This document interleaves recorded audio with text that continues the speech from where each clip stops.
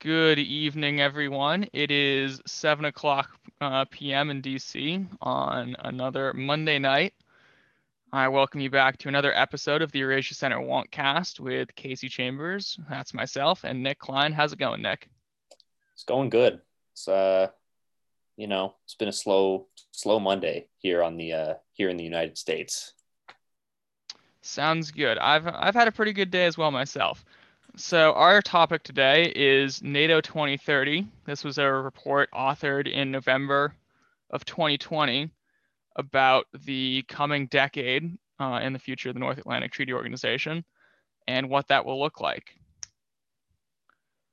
So the big question that the report asks and offers some recommendations on is, what does the future of NATO look like in a changing geostrategic environment with a more assertive Russia, a rising China, and how should the 30 allies in the alliance respond? Do you want to give a quick overview of what NATO is for anyone who is unaware, Nick? So I'm not going to get too specific because I'm going to assume people who are listening to the Eurasia Center Wonkcast probably already have an idea of NATO. But the general recap is that after World War II, you had the Marshall Plan, and then there was, of course, half of Europe was dominated by that little guy we know as the Soviet Union, and I believe was it 1949? Because they I just believe 49. 49. It was either 49 or 50 because I know they just said NATO at 70 was it might have been 49. That would be April 4th, 1949 in Washington, D.C. There we go. So uh, that a lot the North Atlantic Treaty Organization was formed obviously as a way to contain the spread of communism in Europe, because after World War II, you could say after World War One also, but especially after World War II, the United States learned that whatever happened in Europe was going to affect its national security as well. So containing the spread of communism in Europe was a priority, and that would essentially be the basic foundations for the reasons of NATO in the first place. And obviously, since then, the Soviet Union no longer exists. The core issues with NATO, which it's been described as to keep the Russians out, the Germans down, and the Americans in. Well, except for a short 4-year departure from the idea that the US would always be involved in Europe, America has effectively uh, meshed itself and integrated itself into the continent. The Germans are certainly no longer down and are leading democratic players for peace and prosperity. And NATO is still keeping the Russians out, even though the Soviet Union has not existed for a long time. And obviously, one of the main concerns they'll be talking about is the 2014 annexation of Crimea and illegal invasion of eastern Ukraine. And part of the issue with NATO is that it has slowly but surely responded, but not necessarily as adeptly or adroitly enough to such a rapid change in the strategic situation on its eastern flank. Well, problem is Ukraine isn't a NATO member, but we'll get into that. Now, Exactly. If Ukraine was a NATO member, it would be an easier situation, at least from a policy standpoint, because of Article 5.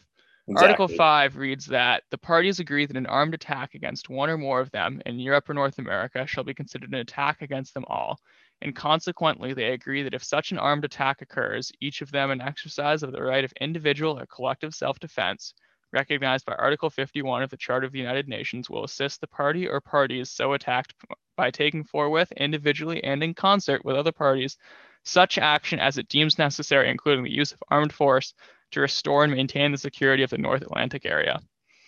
What that means is an attack on one is an attack on all, and you should expect the militaries of all NATO allies to maintain and develop a more secure situation at the end of a conflict than at the outset. and that has been the cornerstone of NATO since its founding. The goal is to maintain and preserve democracies on the European continent, and through collective security, to reduce the risk of war, which generally it has done well. There has not been any land battles fought on the European continent in any meaningful way since World War II. Well, with the exception of that one place in Southern Europe that we had to bomb, but other than that, it's Yes, kept it pretty well. I certainly mean no ill will or disrespect to the Balkans, but we can also acknowledge that the civil wars and struggles that they had were not the same as Oh, totally not. mass No. divisions and battalions of nation states going at each other, killing hundreds of thousands of people on the battlefield. Right. Yeah, in one go. Oh, for sure. Yeah. However, nation state conflict has partially come back in asymmetrical forms, attacks on democracies and institutions. The Russians right now are probing NATO and its allies.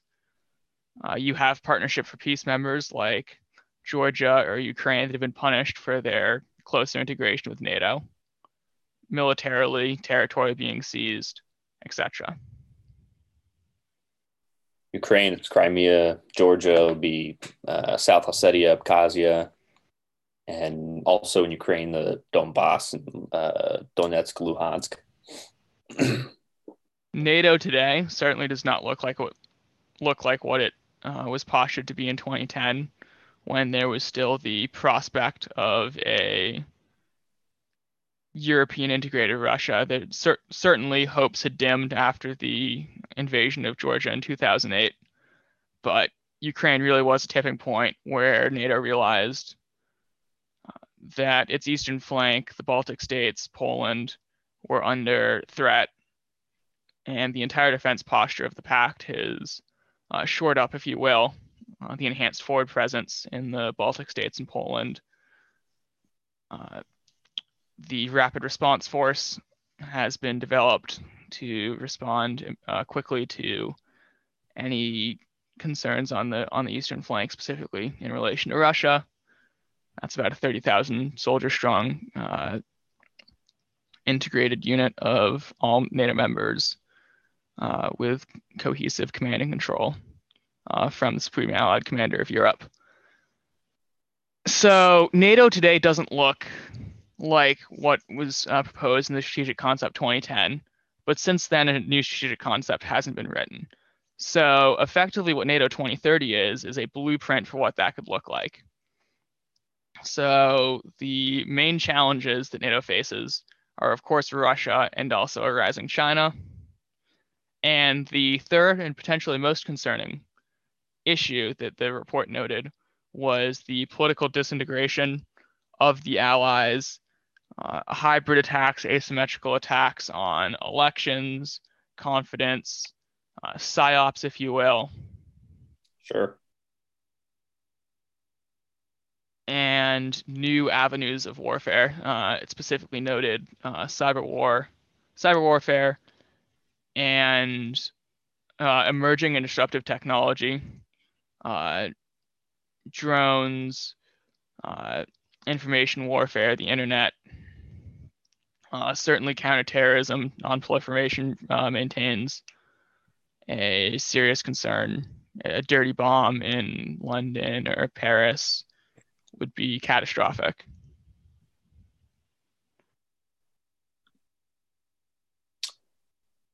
I mean,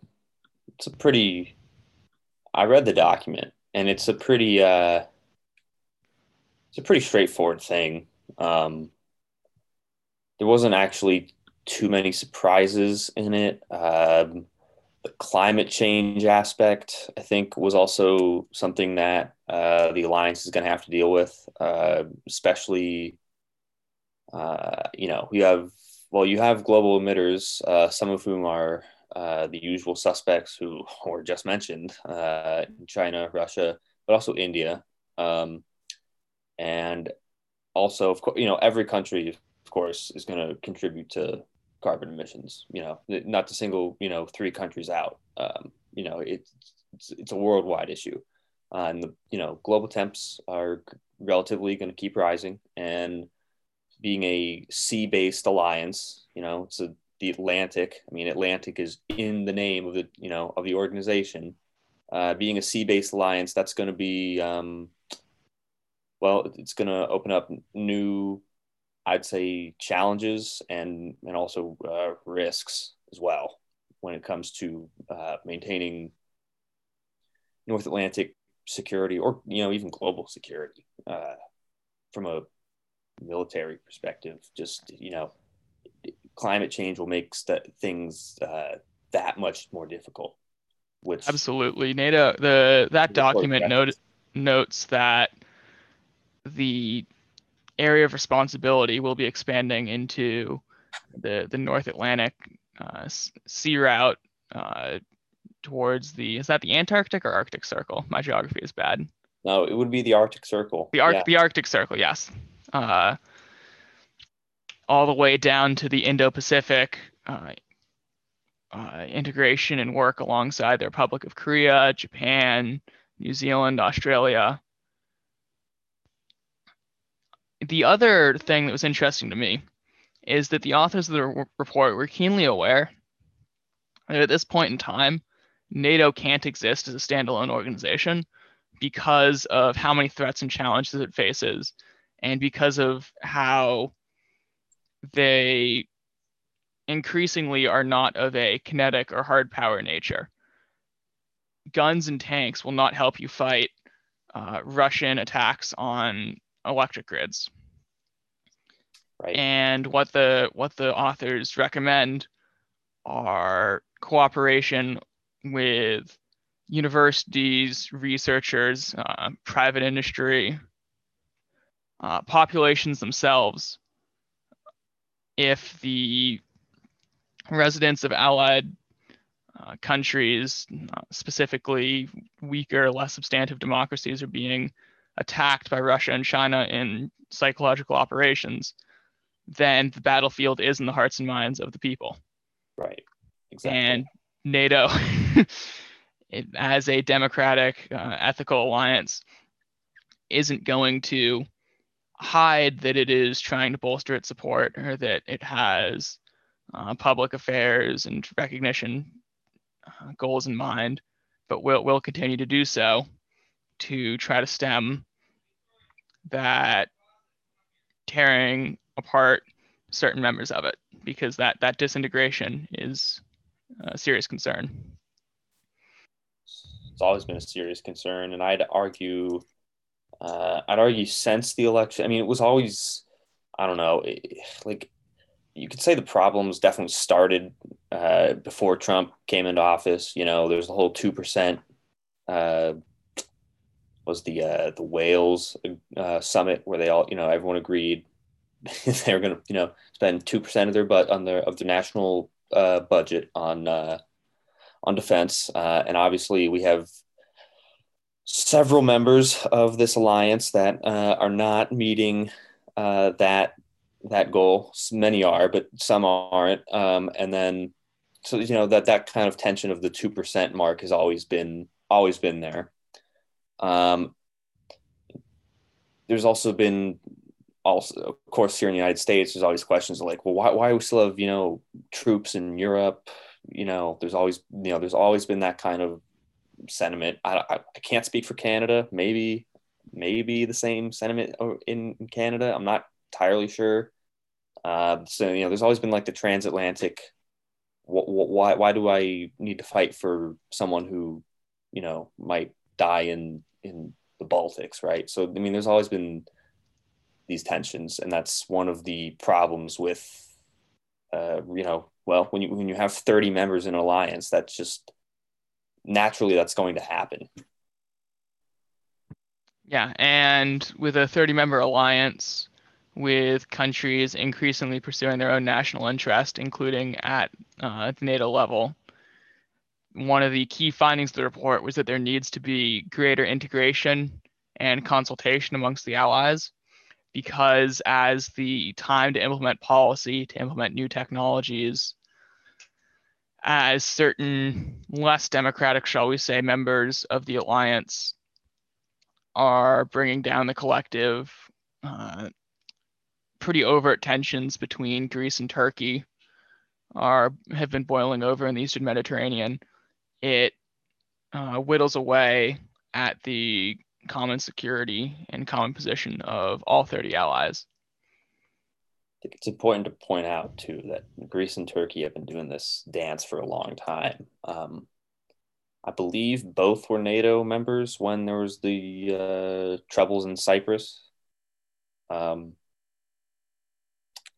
I mean, it's not exact. I mean, it's not exactly historically unprecedented, but it's always something that needs to be addressed. And in a way, it's actually, I mean, it's strategic brilliance that they're both in the alliance because if one of them wasn't, you wouldn't have a platform for strategic dialogue or consultations or even a hotline that the Greek MOD and the Turkish MOD use through NATO, by the way. So it's definitely a positive thing, but you're absolutely right. It's like the Greeks and Turks are definitely what would you call it? If I was a policymaker in Beijing or Moscow, that would be a fault line that I'd say, yeah, that's a fault line. Absolutely, and those are those cracks of the alliance that enemies is the wrong term, but competitor states, I think, is a reasonable description, are looking to dig at. And the strength of the alliance is that you can't really leave it. It's very difficult to.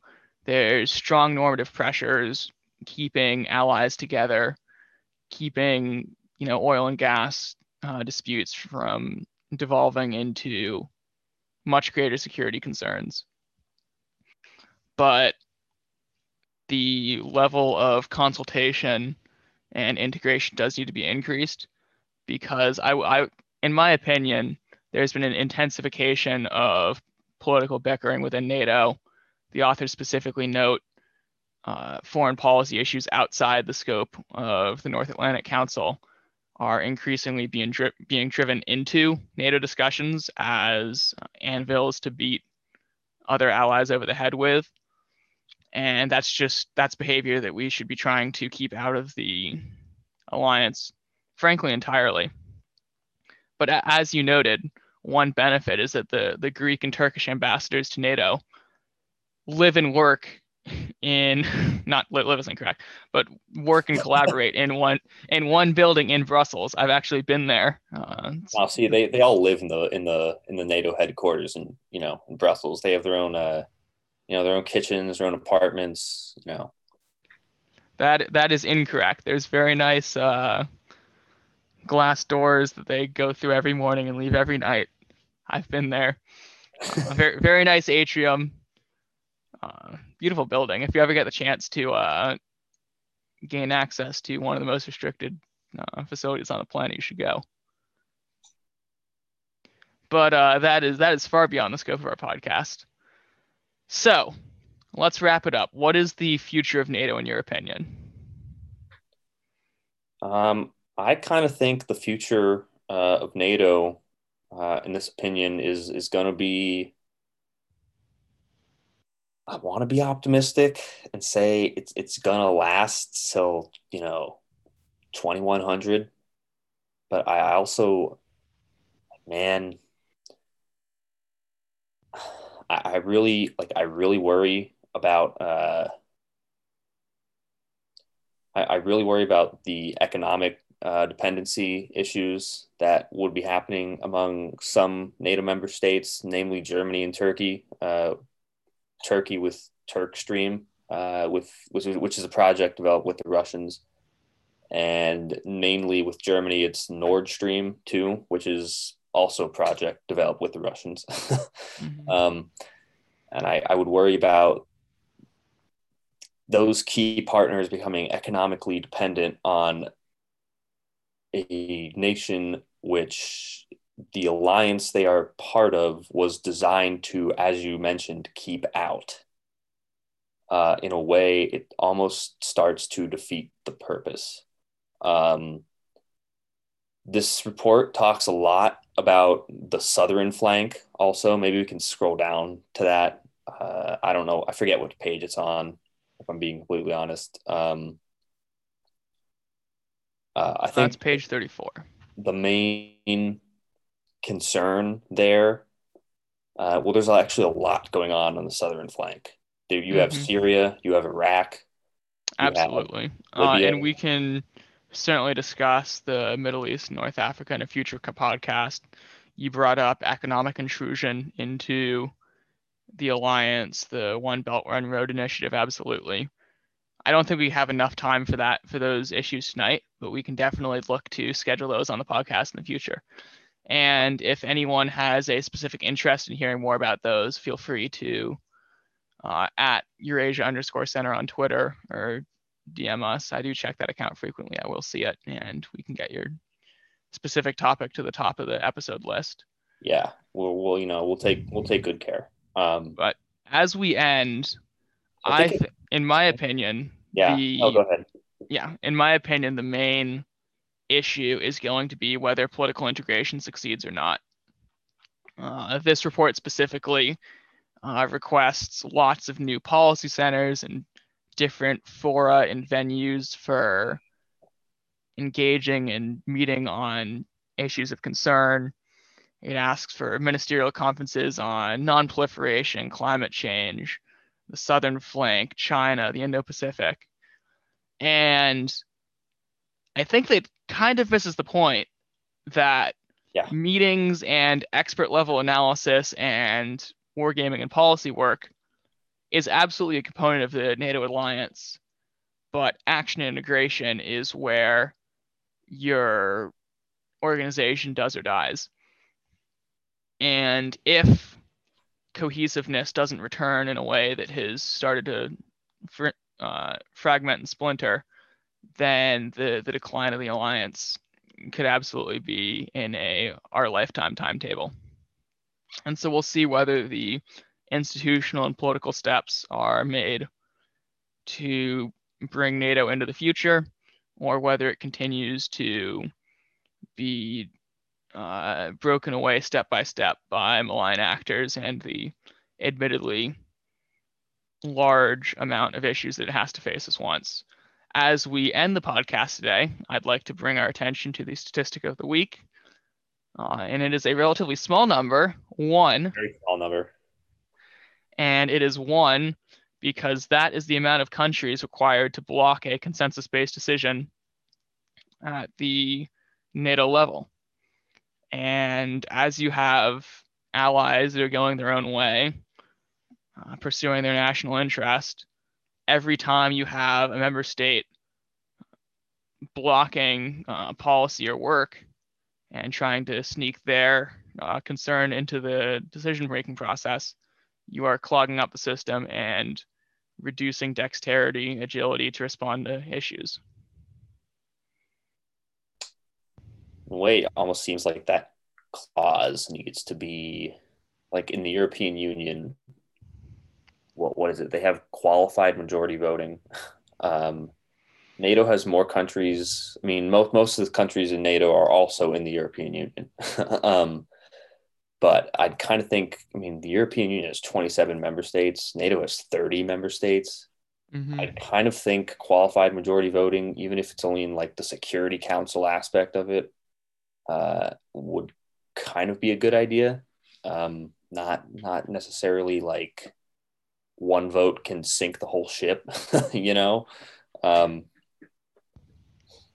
Potentially, but the issue is that NATO, as a specifically democratic institution, recognizes individual sovereignty and defense of the member states, that there's civilian control of the organization throughout the entire force structure, which leads you to those democratic but potentially less adept capacities. And maybe qualified majority voting is a consideration, but in my opinion, probably not something you want to look into, but you do want to restore the structure to the way it was in the 90s and early 2000s when Probably there not was going to broad happen. consensus, just generally before you had to play hardball against each other. Yeah, it's probably not going to happen. I mean, let's be very honest. But I think we also need to recognize that the days of the late 90s, early 2000s are gone. Then that, this is, I mean, if NATO 2030 is about approaching the world uh, as it is, not as it was, then, then those thoughts are gone. And in which case, I mean, which is basically what this whole report is about anyway. I mean, it's basically saying we need to adapt because the world isn't the same as it was, 25 years ago. Um, so in that sense, I think there's going to have to be other, not necessarily like, not necessarily like humongous decisions, but procedural decisions that might make it more effective, maybe. But you're right. It's not an easy call. It is not easy, but I think that Western democracies have stood up to challenges before and are ready to face the brave new world we go into. So, with that note, I would like to wish listeners a good morning, good evening, good afternoon, wherever you are. Good night. Thank you, everyone. See you in the next episode. See you in the next episode.